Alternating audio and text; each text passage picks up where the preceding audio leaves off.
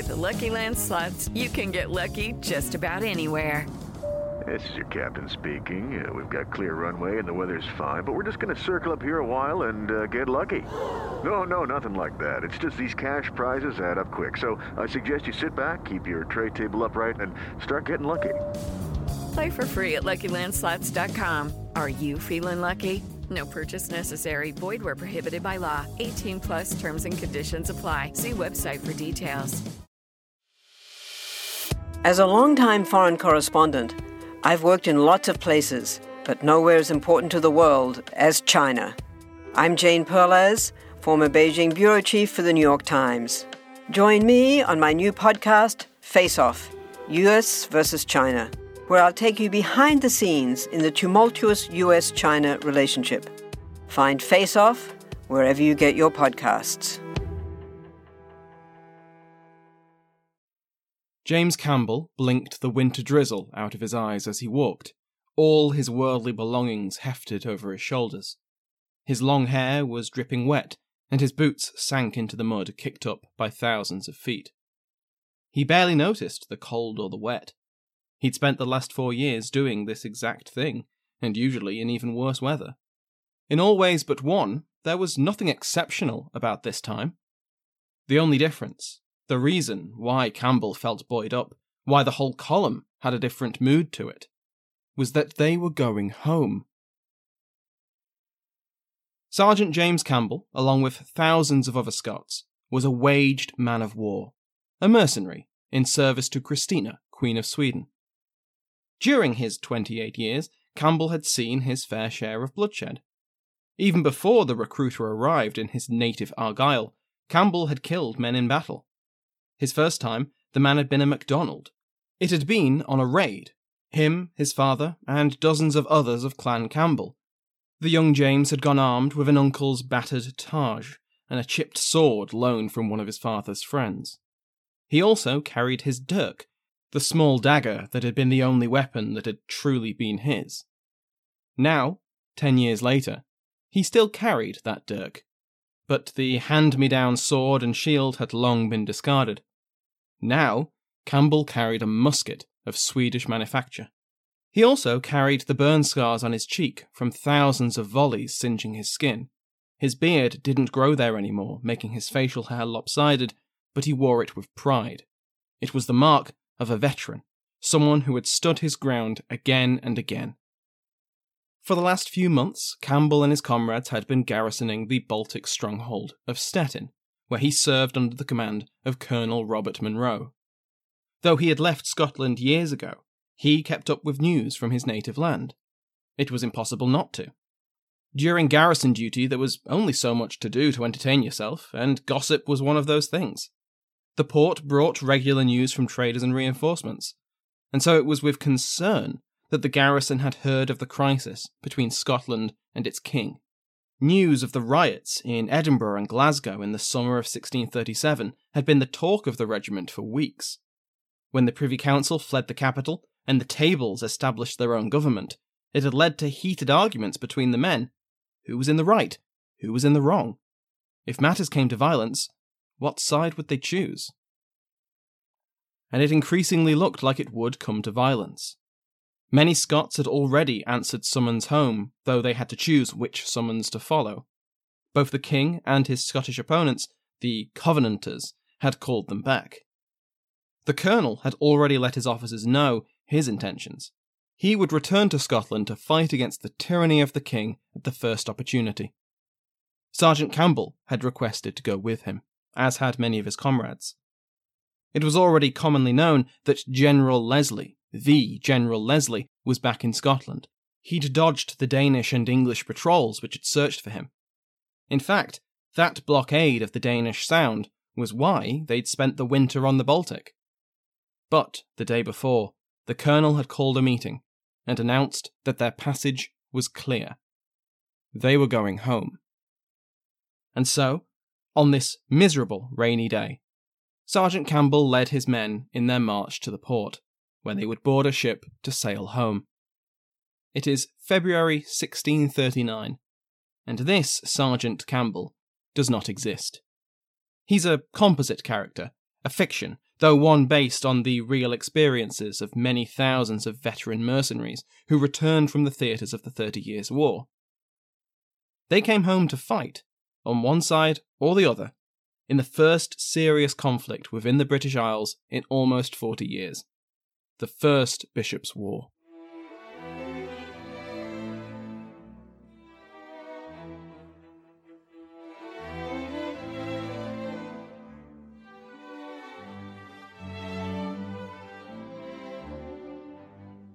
Welcome to Pax Britannica. Season 2, Episode 8, The First Bishops' War.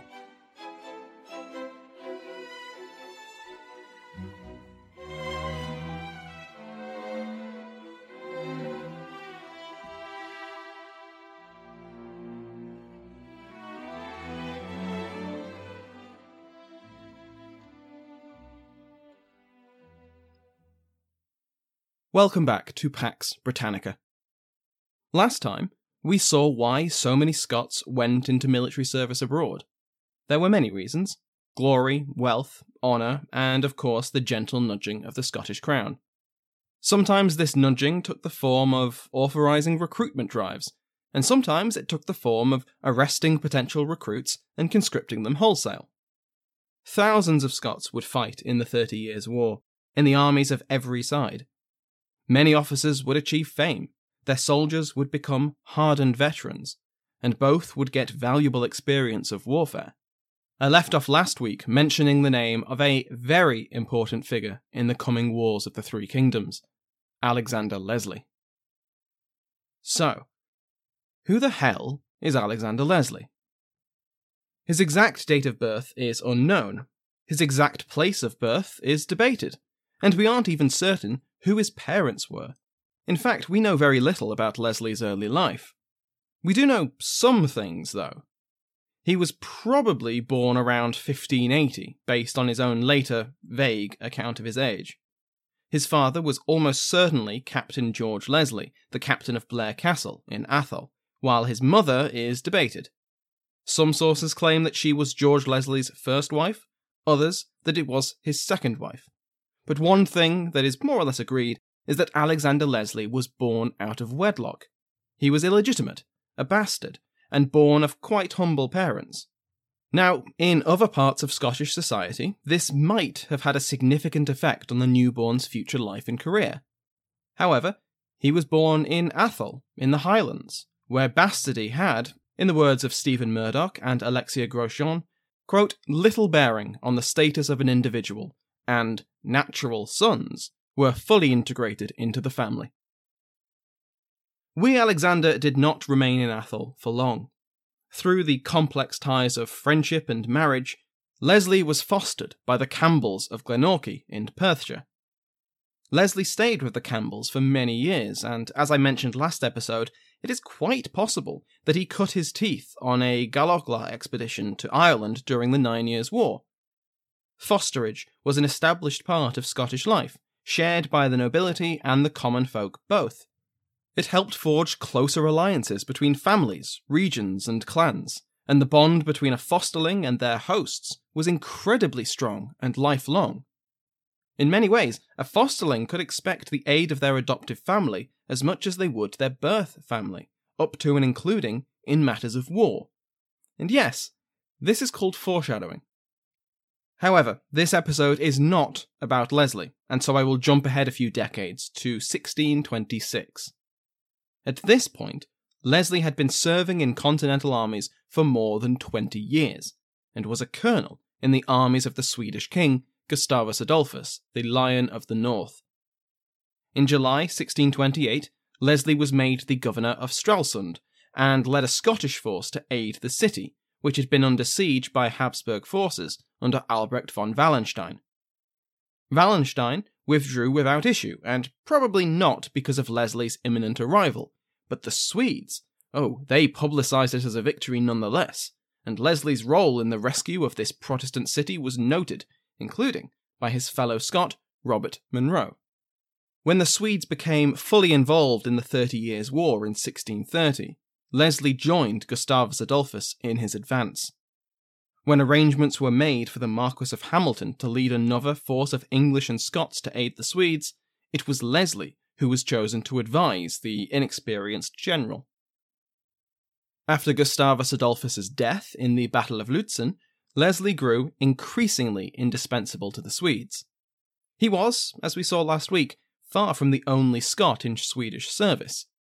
By 1635, there were 7 other Scots of the rank of general, and this included generals of infantry, cavalry, artillery, and fortification. When Leslie was eventually promoted to Field Marshal in 1636, 2 of his 3 rivals for the position were also Scots. However, while all the Scottish generals had the trust of the Swedes, though not always their affection, Alexander Leslie had the ear of the Lord High Chancellor of Sweden, Axel Oxenstierna. He listened to Leslie's advice on strategy and tactics, and passed it on to his other generals. Leslie advised that newly founded regiments be kept ethnically homogeneous. Swedes, Finns, Scots, Germans would all fight alongside their countrymen, whose language they spoke and who often came from the same regions. Leslie returned to Scotland in 1635, publicly for personal reasons, but in reality to emphasise the importance of adequate reinforcement. He returned to the continent, but his colleague, Patrick Riven, did not. Riven had held the position of Lieutenant General in Swedish service, but after being slighted by Field Marshal Gustav Bena, he returned to Scotland in 1636. He quite openly claimed he was there to gather new recruits, but while he remained officially in Swedish service, he never returned before events in Scotland overtook him. As I've mentioned, as the situation in Scotland deteriorated, no one had forgotten about the thousands of highly trained, highly experienced soldiers marching around Central Europe. Likewise, these soldiers had not forgotten about Scotland, and were kept well informed about the events back home. News of Charles's homecoming and his treatment of Parliament reached the diaspora, and both officers and the rank and file were disturbed by what they heard. Leslie was in regular contact with well-connected Scots in Germany, such as Robert Anstruther. Anstruther lived in Hamburg, which was something of a destination for Scottish immigration. Leslie was noted as regularly mixing with his countrymen, seeking and discussing the latest news.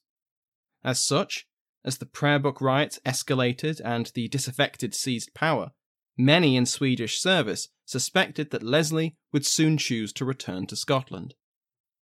On the 1st of January 1638, Leslie set sail for England. His final destination would be Scotland, but first he travelled to London to seek an audience with Charles and to spend time in England. Over his 2 months in England, Leslie did what he could to raise additional English troops to fight for Sweden, as he had promised on his departure. Murdoch and Grosjean make the point that we don't know for sure what the Field Marshal was actually up to during his time in London, other than recruitment. It's possible that this is all he did, but it isn't likely. It's more likely that this was, in effect, a scouting mission. London was a hotbed of Puritanism. If Leslie could identify a number of people who, maybe, possibly disagreed with Charles's religious policies, well, that would be useful information in the event of some kind of war. The side effect of his cover story, if indeed it was a cover story, is that the soldiers he recruited were shipped off to the Baltic, far, far away from the control of Charles, which, in the event of this speculative future war, well, that would be quite convenient. However, Leslie was not yet prepared to let this come to war. After his time in England, Leslie returned north. Here, he negotiated with his fellow Scot and former commander, the Marquis of Hamilton, to try and bring about a peaceful end to the crisis. Hamilton was also trying to win Leslie over. In the event that it came to war, securing the allegiance of the Field Marshal would be a coup for the king's side. The Covenanters had the exact same idea, and through his kinsman, the Covenanter Earl of Rothes, they won this battle of words. Leslie signed the covenant, and he returned to Sweden in July. Throughout all of this, he continued his correspondence with Lord High Chancellor Oxenstierna, among others. He explained the causes of this growing unrest to his European allies, as well as sending a copy of the National Covenant, which he had now signed. Leslie's letters and the Covenant were read aloud in the Reichsrat, the Swedish assembly, where they were received positively. Once back in Stockholm, Leslie moved quickly. He knew that one of the first things Charles would do, in the event of a rebellious Scotland, was to blockade the kingdom. He had, after all, a brand new fleet, built with the results of ship money. Yet Leslie was still a commissioned officer, a field marshal no less, in the Swedish army. He couldn't just leave without permission. But this is where having friends in high places came in handy. Chancellor Oxenstierna expedited his release from service, and also agreed to send him home with a leaving present of artillery. However, the Reichsrat was not so quick to agree. Leslie was irreplaceable, and he would take with him the cream of the Scottish officer corps. Perhaps more dangerously, allowing Leslie to return home in the knowledge that he intended to fight his king would damage the Anglo-Swedish relationship. Despite these arguments against it, the arguments for it won out. Leslie had served loyally for many years and deserved to leave if he wished. He was leaving to support the cause of Protestantism against a, supposedly, anti-Protestant king. He was popular, and preventing him from leaving might lead to trouble among his troops. And in the realm of foreign policy, if Charles reconquered Scotland, it would be dangerous for Sweden anyway. He was, after all, related to the Danish king. The Covenanters would be much better allies. The Reichsrat, after debating, agreed to let him go, and authorised the shipment of an additional 2,000 firearms and 2 more artillery pieces through Scottish merchants present in Stockholm. Leslie departed the Swedish capital on the 22nd of August and set sail for Scotland. While the Reichsrat had debated, Leslie's fears came true. From June, Hamilton had begun trying to convince the king to order a blockade of Scottish shipping, and now he had succeeded.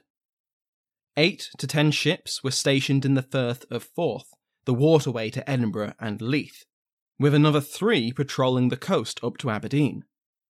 Charles's allies were asked to search all Scottish-bound ships for armaments and supplies. Christian IV, King of Denmark and Norway and uncle of Charles, was requested to blockade the Danish Sound and conduct these searches, which he agreed. Covenanter-aligned merchants would have their goods and their vessels seized. Those who aligned with the king would be permitted to pass and receive royal protection. In this way, Hamilton hoped, Scotland would submit out of economic necessity. By April 1639, an Englishman reported that Scottish ships could be found impounded in every port in England and Wales, and some in Ireland. Christian offered to mediate between Charles and the Covenanters, but his nephew declined. He would handle the rebels personally. The search for contraband was the public reason for the blockade. However, this was a manhunt. Charles and Hamilton knew that Leslie would be coming back, and they knew he had signed the covenant. Claims that he was only returning to Scotland because of his health were dismissed out of hand by most contemporaries. Capturing other officers and soldiers would be nice, and blocking the transport of munitions was vital to a successful campaign, but Leslie was a significant threat, and if he could be arrested at sea, then so much the better. For all this, though, Leslie got through, hiding on a small trading bark that reached Scotland by the end of the year. Alan MacInnes, in his British Revolution, describes the failure to catch Leslie and Hamilton's earlier failure to win him to the king's side as, quote, the most culpable charge that can be laid against Hamilton, end quote. Leslie got through, and so did a vast amount of contraband, as well as Continental veterans. Charles and Christian exchanged pleasantries, and Charles thanked his cousin for his efforts in bringing peace to his realm. Christian confirmed that he was still searching Scottish-bound ships for contraband in January 1639. However, by February, the Danish Chancellor issued the following order. Quote, at the request of the Queen of Sweden, the King has this time permitted that Monroe and Stuart may pass through the Sound with their recruits, and equally Colonel Fleetwood with 1 English regiment and Colonel Hamilton with 2 Scottish regiments, and further 30 lasts of gunpowder, 30 ships' pounds worth of match, and 2,000 pairs of pistols. So that's the point of the blockade, completely ruined. Colonel Robert Monroe, Colonel Hamilton, hundreds of veterans, and the weapons to arm them were now able to land in Scotland, their release from Swedish service secured by Leslie. This was the last thing that Charles wanted to happen. As Murdoch and Grosjean suggest, the presence of the English contingent, therefore making it a British convoy, might have been enough to secure passage. Our composite soldier, Sergeant James Campbell, was part of this convoy.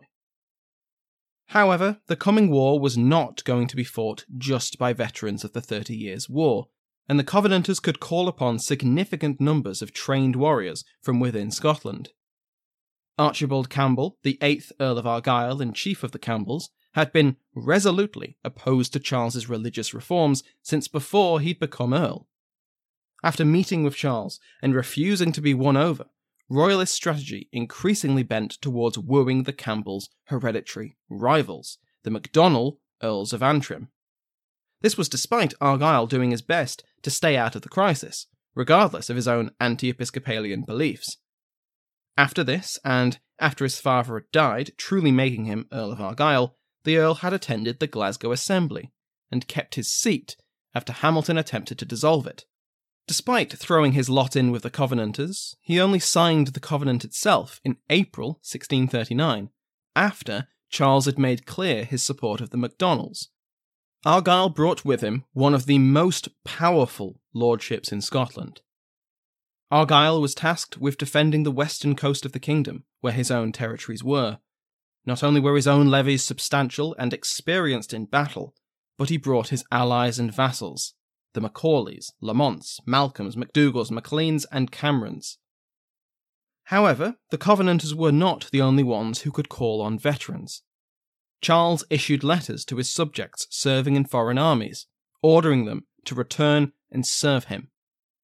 One of the misconceptions about the First Bishops' War is that the Covenanters were able to call on many more veterans than Charles, and this isn't entirely true. Not only did similar numbers of Englishmen go abroad as mercenaries and subsequently return to fight for the king, but the English did not have a monopoly on loyalty to Charles. Many Scottish veterans, regardless of their political or religious leanings, chose the king over the Covenant. And this was not limited to the rank and file. 4 Scottish generals who had served the Swedes and served alongside Leslie chose the king. There was Hamilton, of course. There was Patrick Ruthven, who had been made Muster Master General of Scotland in 1637. There was Major General John Ruthven, who had sided with his uncle over his father-in-law, Leslie, and Lieutenant General James King. Lieutenant General King was a trusted friend of Leslie, more so than anyone else. But they'd all had to make a choice, and now they found themselves on opposite sides. Hello everyone, I'm Wesley Livesey from the History of the Second World War podcast. My podcast is a mostly chronological retelling of the Second World War, starting not with the beginning of the war itself, but instead almost 2 decades earlier, to try and determine why and how the nations of the world would find themselves in a worldwide conflict just 20 years after the devastation of the First World War. You could find History of the Second World War on all major podcast platforms, or at historyofthesecondworldwar.com. Step into the world of power, loyalty, and luck. I'm gonna make him an offer he can't refuse. With family, cannolis, and spins mean everything. Now, you wanna get mixed up in the family business. Introducing The Godfather at ChumbaCasino.com. Test your luck in the shadowy world of The Godfather slot. Someday, I will call upon you to do a service for me. Play The Godfather, now at ChumbaCasino.com. Welcome to the family. No purchase necessary. VGW Group. Void where prohibited by law. 18+. Terms and conditions apply. The Covenanters had significant advantages. It is clear that many Scots could not bring themselves to fight against their own religion and kingdom, even with their loyalty to their king. Sir Thomas Roe has appeared in our narrative as an ambassador to the Mughal court. At this time, he was on the continent and reported a vast exodus of Scots travelling to the port of Bremen to be shipped back home. The connections the Covenanter generals had made along the Baltic reaped rewards in the build-up to war, as Hamilton complained that new shipments of weapons and ammunition were arriving from several Baltic ports, despite the blockade and Charles's diplomatic arrangements. As we'll see next episode, the Covenanters' diplomatic strategy was more than a match for Charles. The Baltic was not the only source of allies. The Covenanters called on support, both material and diplomatic, from the Dutch Republic and France. A Dutch press had been set up by the Covenanters before the Bishops' Wars began, and they wasted no time swamping their co-religionists with propaganda. The French king had been sent additional Scottish regiments in 1638, which helped keep the French on their side. Louis sent covert embassies to the Covenanters, including Cardinal Richelieu's Scottish Jesuit almoner, Thomas Chambers. Despite the fact that Chambers was not only a Catholic but a Jesuit, the Tables were not so zealous that they did not see the benefit of keeping him on side. On his return to France, he became almost the unofficial ambassador of the Covenanters in Paris. The Covenanters also had Leslie. Now, I'm aware this episode has focused a lot on Leslie, and I don't want it to sound like a hagiography. This is not a podcast about great man history. Leslie was an extremely talented commander and strategist, but he didn't have a monopoly on these talents. Indeed, he now faced many of his former comrades who were similarly skilled. However, everyone knew that Leslie was brilliant, and this was an advantage all by itself. Firstly, it was a morale boost for the Covenanter forces. They knew that they would be in good hands. Many of them had served under Leslie before, after all. Secondly, it had the opposite effect for the Royalists, as many of them had also served under Leslie and didn't relish the idea of being his enemy. Thirdly, and this cannot be underestimated, Leslie's prestige and reputation allowed him to tell the Covenanter government what to do. At first he was merely an advisor, but his word was taken as policy by the noble-led Fifth Table. Now, he wasn't some kind of dictator, and he didn't run the show, but his hand can be seen in many of the military preparations which the Tables undertook. With diplomatic skill, Leslie managed to appease the aristocracy, used to raising and commanding their own men in war, and merged them with the modern innovations he'd experienced on the continent. The lairds and nobles were urged to raise their levies as their ancestors had always done, and many were made colonels to command these forces. However, every officer below the rank of colonel was appointed by Leslie, and he mostly picked veteran professionals. Leslie could handle the blue bloods, while confident that the men on the ground would be competently led. This was not his only imported innovation. The Covenanters, at Leslie and others' urging, adopted many Swedish methods. Military districts were established, and a quota system instituted for recruitment, divided by shire and borough. Conscription was enforced in each district, led by local gentry organised into committees of war. Every able-bodied man between 16 and 60 was eligible for conscription, with the best being selected for the Covenanting vanguard. The Tables expected that each shire committee of war would produce 1 regiment of infantry and a troop of cavalry. Positions which required experience and skill, such as artillery gunners and engineers, were reserved for continental veterans, while the muster masters of each shire were likewise experienced in Swedish drill, all the better to give new conscripts the basics of warfare. This drill drew on the latest of the military revolution. I'll quote from McInnes here. The development of rapid-fire musketry, the linear phalanxing of pikemen by musketeers and heavy artillery, and the development of cavalry troops supported by mobile field artillery on the flanks improved the maneuverability of battle formations. He continues, the Covenanting movement was second only to the Swedish crown in possessing a standing army conscripted for national service and sustained by centralised government. In other words, the Covenanters had a force which made the most of European innovations and continental veterans. The Royalists who had served in the war were quite aware of the effectiveness of these reforms. All these factors meant that the Covenanters would recruit an army of 24,000 men by 1640. Of the infantry, which made up the vast bulk of the force, most soldiers wielded either a pike or a musket, with slightly more musketeers than pikemen in the army. Highlanders tended to carry a small arsenal with them, a musket, a sword, a targe, and a dirk. Others carried weapons, pikes, halberds, Lochaber axes, and the like. They were led by their chiefs and their families. Lowland levies drew from the Wappenshaws. Some were armed with the latest firearms, others had rusty swords from their fathers' days. Cavalry was present in the early Covenanter army, but in relatively small numbers. They were there to support the infantry, or to scout. In artillery, the Covenanters had plenty of cannon, and with the veterans from Europe, they knew how to use them. To keep this varied force together, Leslie introduced another continental development: printed copies of the Articles and Ordinances of War were distributed during 1639. The articles detailed exactly how soldiers were meant to behave towards each other, to the enemy, and to civilians. It also detailed the punishments meted out to violators. Until a unit had read or heard the articles and swore an oath to follow them, they were not made part of the army. Leslie was also concerned to link obedience to authority with religion, and so organised the introduction of not only chaplains, usually ministers from a unit's home region, but also made a kirk session of elders made up of officers. The army was now a presbytery, its ministers and elders selected by each regiment.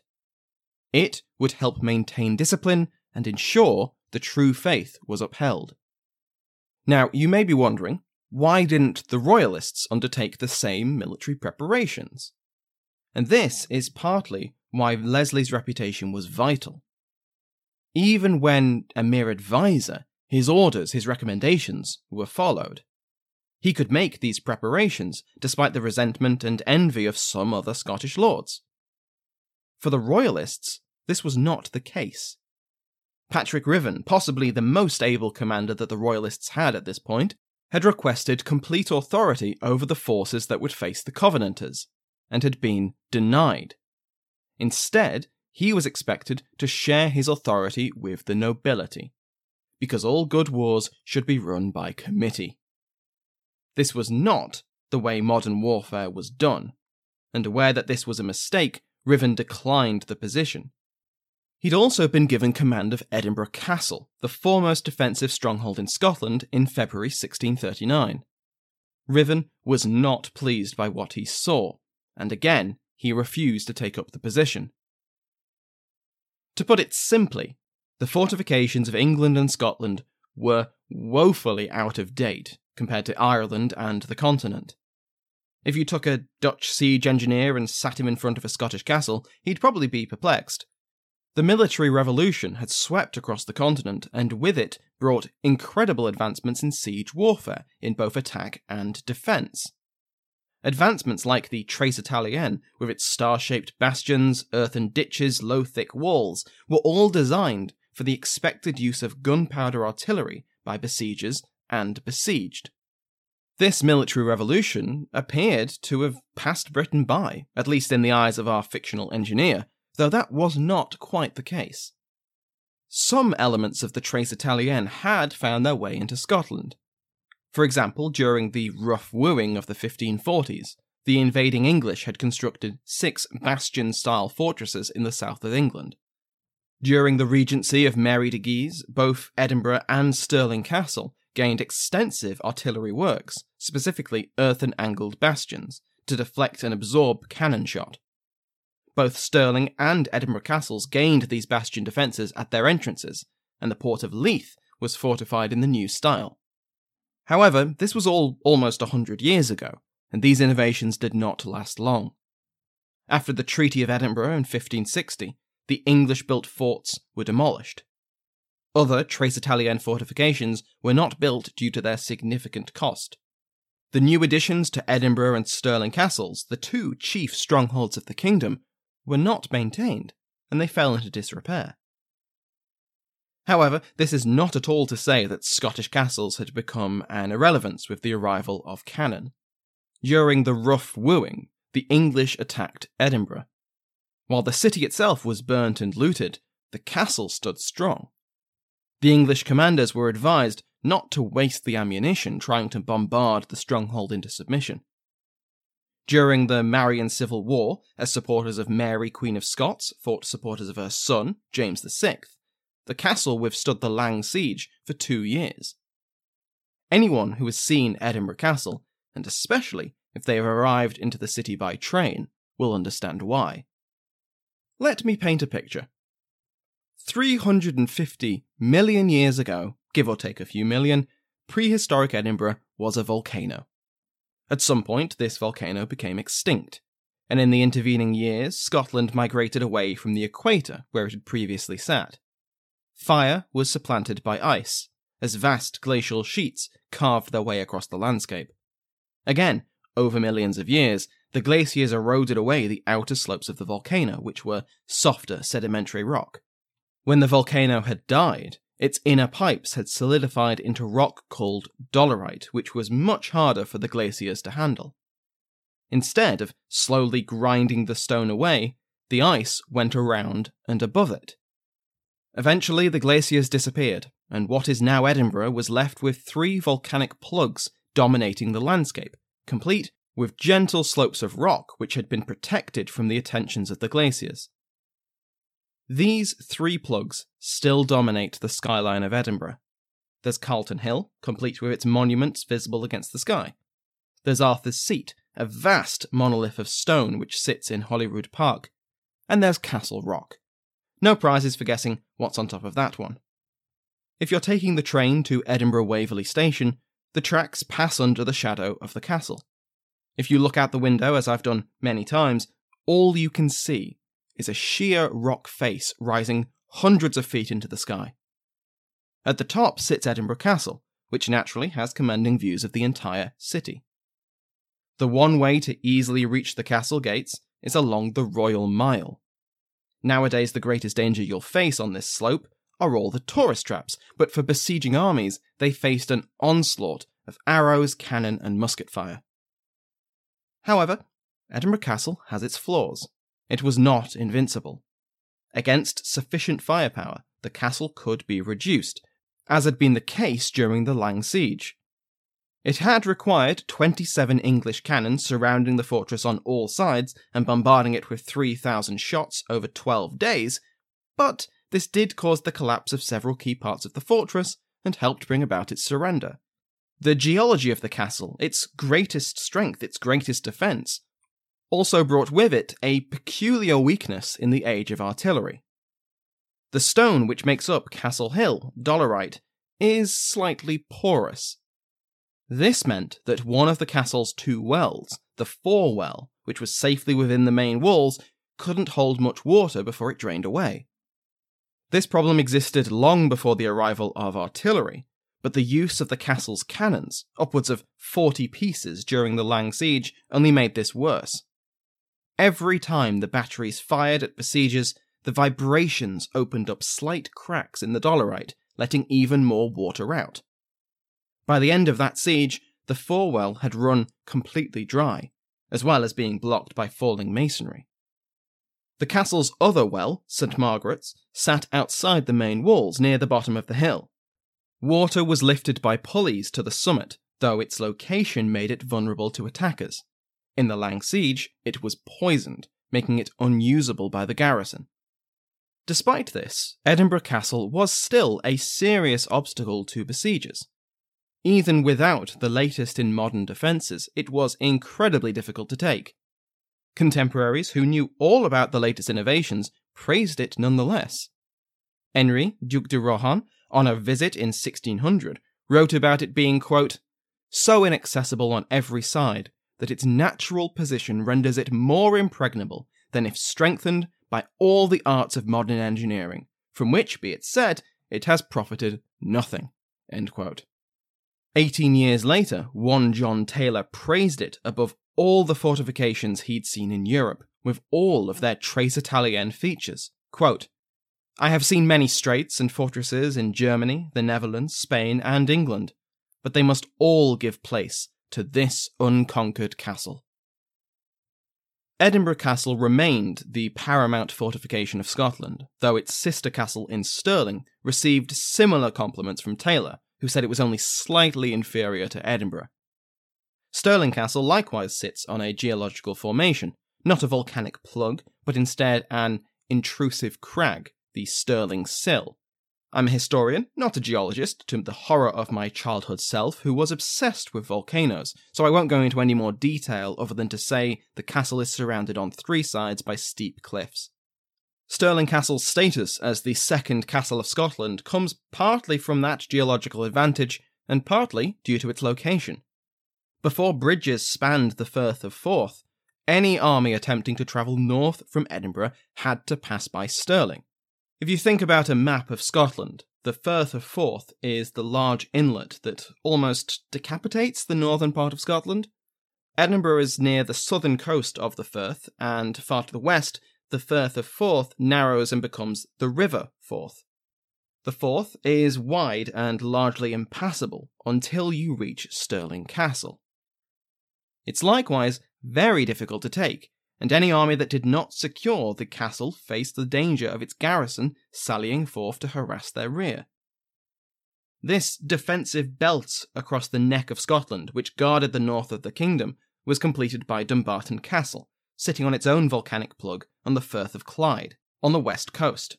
Dumbarton does appear to have been maintained by the Privy Council, though it surrendered fairly quickly when the Covenanters came a-calling. Scotland is, however, a kingdom of castles, and Edinburgh and Stirling don't have a monopoly on spectacular fortifications. For example, Dunnottar Castle, in my neck of the woods, is an incredible fortress and will play its own important role in the narrative. However, while some of these castles remained the primary residences of the Scottish nobility, most nobles' seats were instead fortified tower houses. They would not and could not resist anything like a massed army, and they weren't intended to. Instead, they were meant to protect Scottish nobility, whether laird, lord or Highland chief, from each other. Any force larger than a raiding party, especially if it had artillery, could expect to overwhelm your average tower house with little difficulty.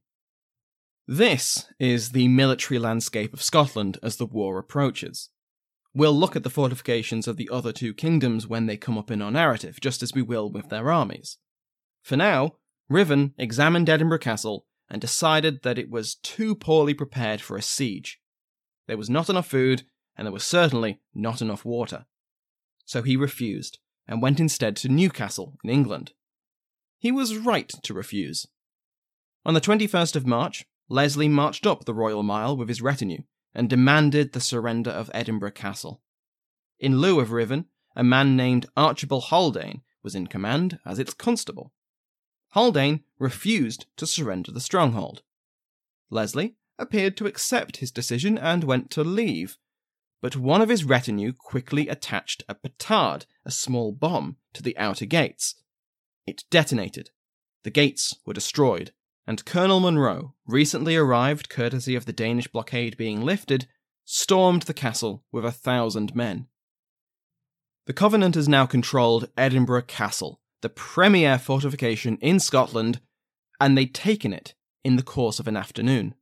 This was not the only success the Covenanters enjoyed. Dalkeith Castle, just to the south of Edinburgh, was captured by Lord Rothes.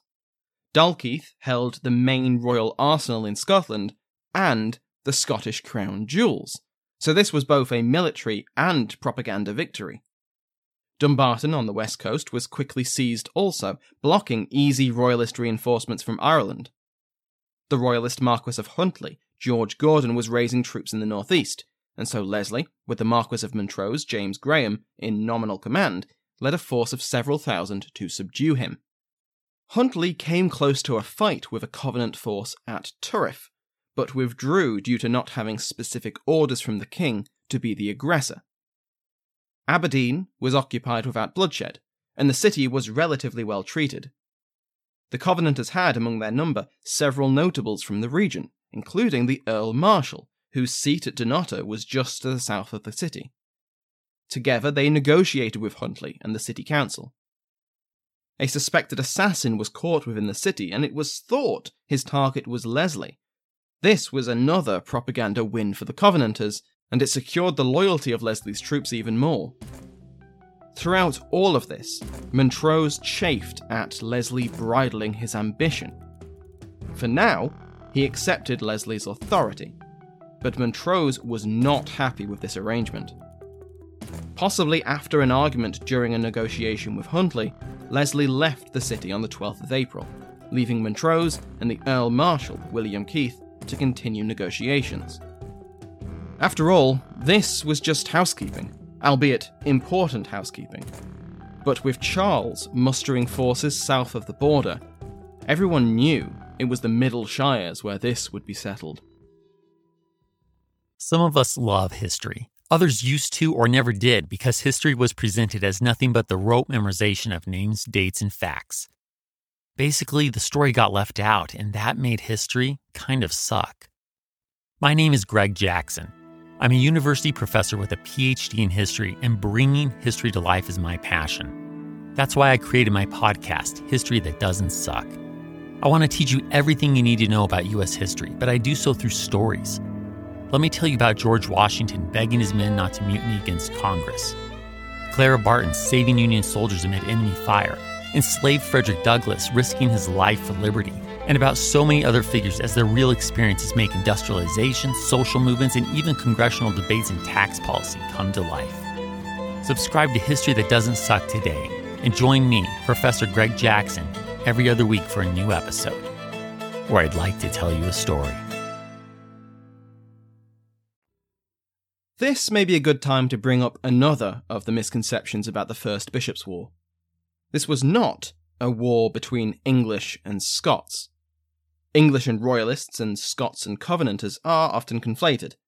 Of course, the Covenanters controlled the government of Scotland, and the King controlled the government of England, and so in that sense it is an Anglo-Scottish war. However, many Scots were Royalists, and many English sympathised with the Covenanters.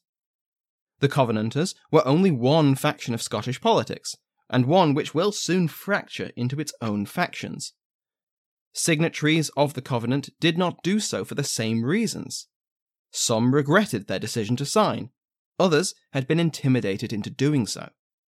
Many chose their stance based on local politics, and saw the burgeoning political crisis as a vehicle for their advancement or the humbling of a rival. And as the wars of the Three Kingdoms develop, plenty will switch sides. So while I may fall back on calling the Royalists English or the Covenanters Scots, keep these vagaries of allegiance in mind. So we've seen how the Covenanters were preparing for Charles to attack. But what was the king's plan? It was complicated. After mustering at York in March, it was decided that the Royalists would execute a three-pronged invasion, with two of those prongs being by sea. Charles would lead the bulk of the force of 24,000 infantry and 6,000 cavalry on an initial thrust north from York to besiege Edinburgh. The Marquess of Hamilton would lead a force of 5,000 men by sea. The Earl of Antrim, Randall MacDonald, who held influence on both sides of the North Channel, would invade the west coast with 5,000 men and fight his family's hereditary rival, the Campbells, led by the Earl of Argyll. It was also hoped that royalist elements in the Highlands and the northeast, under the Marquess of Huntly, would rise up against the Covenanters, and just like that, the rebels would be surrounded and crushed. That was the plan. It had many moving parts, and so it had equally many ways to go wrong. Firstly, Charles never raised anywhere near the 30,000 soldiers he'd planned for. He got, at most, 15,000, and many of them were poorly armed and barely trained. Charles had tried to borrow troops from both Spain and the Netherlands, though both said no. The amphibious assaults did not go to plan either. The Earl of Antrim did manage to raise his required army. He called on many leading Gaelic-Irish families in Ulster, including the O'Neills and the MacMahons. Lord Deputy Wentworth described it as, quote, as many O's and Macs as would startle a whole council board, adding that they were, in a great part the sons of habituated traitors. Yet even after mustering this force, mostly Catholics and led by a Catholic, it never sailed. Dumbarton Castle had fallen to the Covenanters, and so deprived the expedition of its intended port. Antrim also struggled with local factors. Wentworth had dragged his feet over the affair, correctly saying that Antrim was purely looking out for his own gain, and Charles was hardly providing firm and decisive leadership. Yet that doesn't mean the Antrim expedition or Charles's efforts to secure Spanish aid had no results. On the contrary, they were political disasters. Charles had just tried to use Catholic armies led by Catholics to suppress his Protestant subjects. This only hardened the beliefs of his critics that he was a secret Catholic or intended to restore the Church of Rome in his kingdoms. It would have repercussions, as we will see in the future. On the other side of the kingdom, Hamilton's naval invasion went slightly better. He at least managed to set sail. He reached the still blockaded Firth of Forth with the intent to land most of their force at Edinburgh's port of Leith. However, the Marquis of Hamilton found an old friend waiting for him, Alexander D'Assandi Hamilton, his former general of artillery when they'd both been in Swedish service. D'Assandi, which is how I'll refer to him because there's already too many Hamiltons, was a savant with artillery. He had helped with, and maybe led, innovations in heavy and light artillery pieces while in Swedish service, and he'd been set to work fortifying Leith in the continental Tres Italiens style, complete with defensive cannons and rockets. This was an intimidating sight for Hamilton to see. What was perhaps even more intimidating was the sight of his mother. Patrons of the rank of Earl and above have a bonus episode on the life of the Marquis of Hamilton in their ad-free feeds. In that episode, I talked a bit about Hamilton's mother, Anna Cunningham, who stayed in Scotland and managed the Marquis's estates in his absence. I mentioned that the Dowager Marchioness was a devoted Presbyterian. What I didn't mention is that she was also a voluntary and very willing signatory of the National Covenant, and was now a colonel in the Covenanter army. Colonel Dowager Marchioness Hamilton, pistol in hand, publicly threatened to shoot her own son dead if he tried to land and oppose the Covenant. Now, whether Hamilton was put off by the advanced defences with its heavy artillery and explosive rockets, or dear mum brandishing a snap-hands, he withdrew. Murdoch and Grosjean propose that Hamilton still held out the hope that this could all be resolved through dialogue, and in this case, this dialogue would go better if, first, no blood had been shed, and second, if several thousand royalist troops weren't lying dead on the beaches of the Firth. A second flotilla, led by Huntly's son, the Viscount Aboyne, did succeed in landing in Aberdeen in June. We'll cover that shortly. On the 9th of May, Alexander Leslie officially became the Lord General of all Covenanter forces. He was granted the powers to recruit men and select officers, to command them as he saw fit, and to do everything necessary, quote, for the defence of the Covenant, for religion, crown, and country. While he was officially answerable to the civilian government, he had the authority to sanction anyone, quote, whatsoever rank, quality, or degree, who shall not do his duty, end quote. Stevenson, in his biography of Leslie, makes a point about this particular part of his remit. Even within the unified Covenanter faction, personal grudges and family rivalries were endemic. Leslie was of Clan Leslie, but he was a bastard to relatively obscure parents and had been raised in fosterage with the Campbells. For almost all of his adult life, he'd been in service abroad. He had his connections and his relatives, of course, but he was not part of a faction. He was not burdened with accumulated grudges, and had the personal prestige to make him acceptable to most of the Scottish nobility. Now led by Lord General Leslie, the Covenanter forces mustered at Leith, and were organised into divisions recognisable to any Gustavian officer. Once the Council of War guaranteed adequate supplies for the army, Leslie marched south with perhaps 16,500 men. His aim was not invasion. He had no wish to become the aggressor, especially since he knew that English public opinion would be vital to any resolution to the crisis.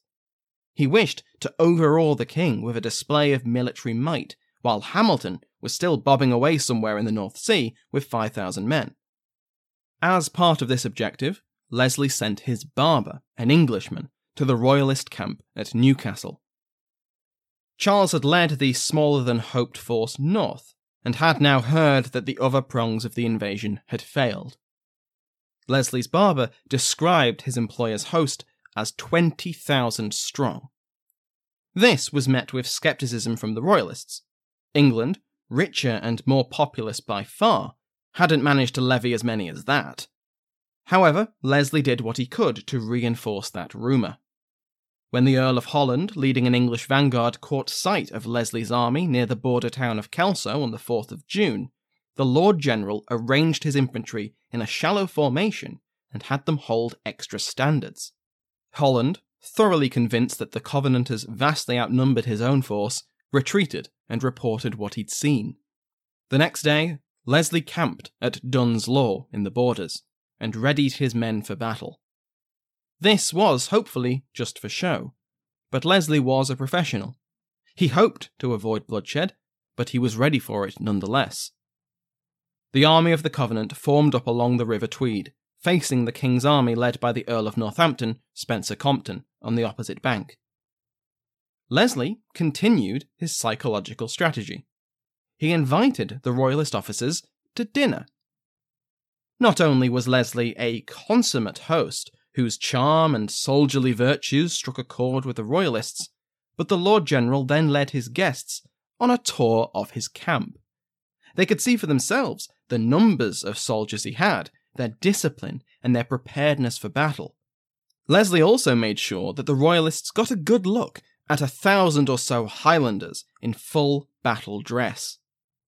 After this, Leslie bid farewell to his guests, and the next day, his guests bid farewell to Leslie, retreating without an engagement. Charles was informed about the apparent strength of the Covenanters and their willingness to fight. The other prongs of his invasion had failed, though fortunately without much bloodshed. The exceptions were in the northeast.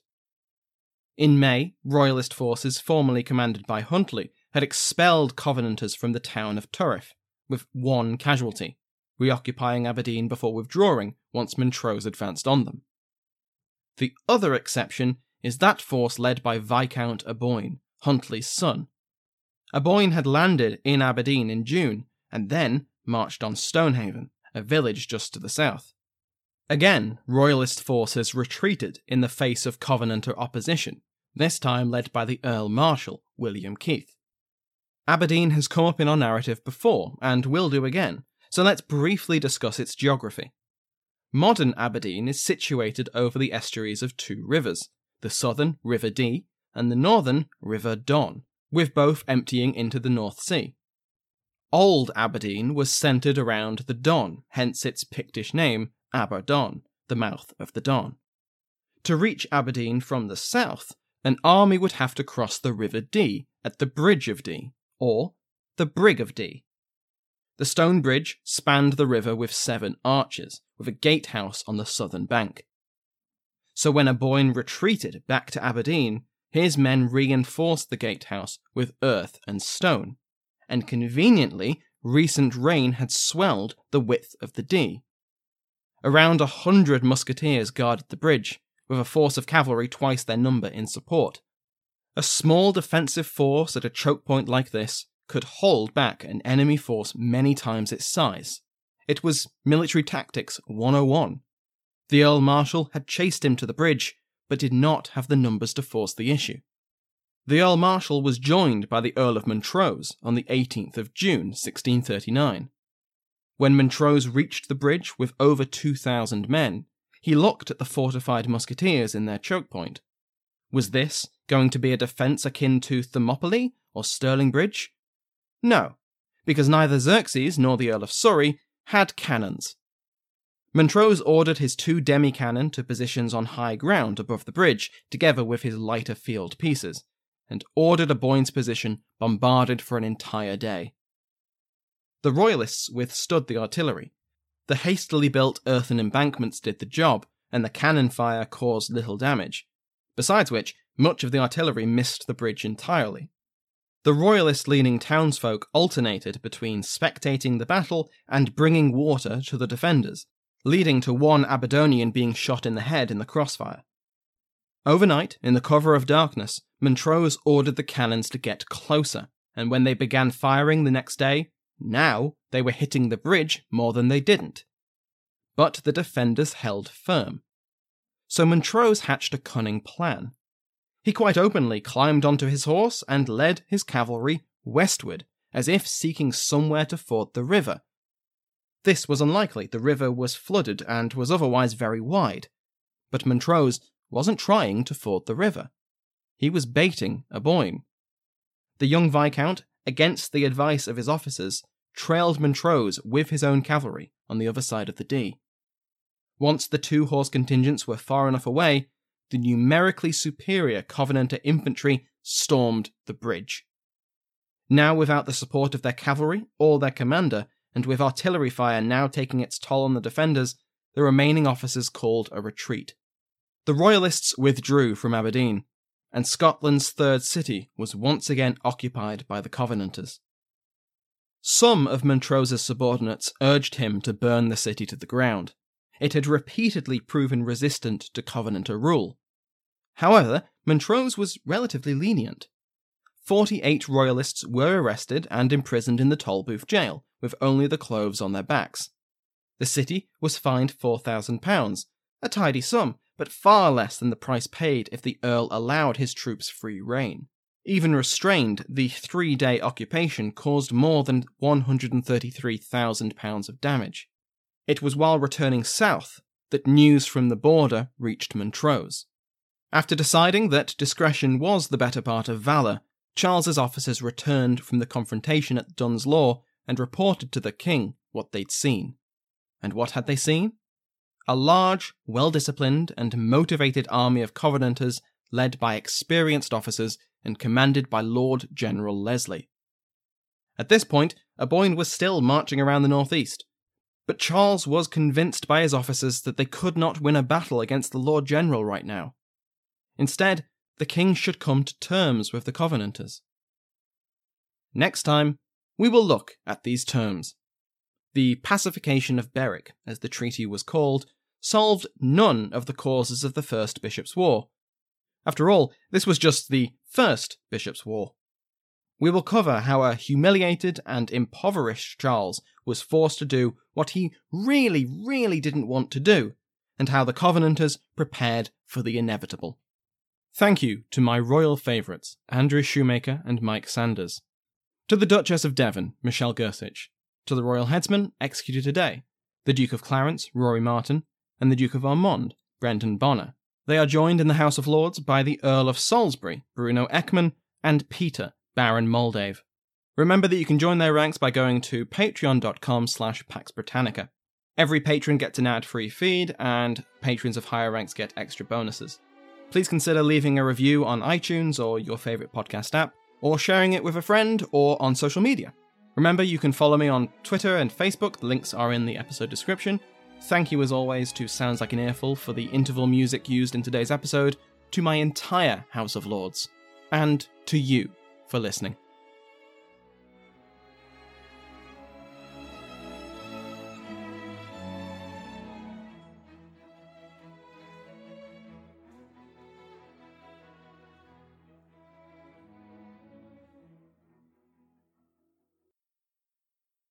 Lucky Land Casino, asking people, what's the weirdest place you've gotten lucky? Lucky? In line at the deli, I guess? Aha, in my dentist's office. More than once, actually. Do I have to say? Yes, you do. In the car before my kids' PTA meeting. Really? Yes. Excuse me, what's the weirdest place you've gotten lucky? I never win and tell. Well, there you have it. You can get lucky anywhere, playing at LuckyLandSlots.com. Play for free right now. Are you feeling lucky? No purchase necessary. Void where prohibited by law. 18+. Terms and conditions apply. See website for details. Hello, my name is Matt, host of the Pirate History Podcast. Pirates rank among the most mythologized and romanticized of all historical figures. It can become easy to forget that pirates were real people that had real-world concerns. If you like tales of high-seas adventure, daring do, and also want to learn more about who Blackbeard supported to be king, you can learn more about all of that at the Pirate History Podcast.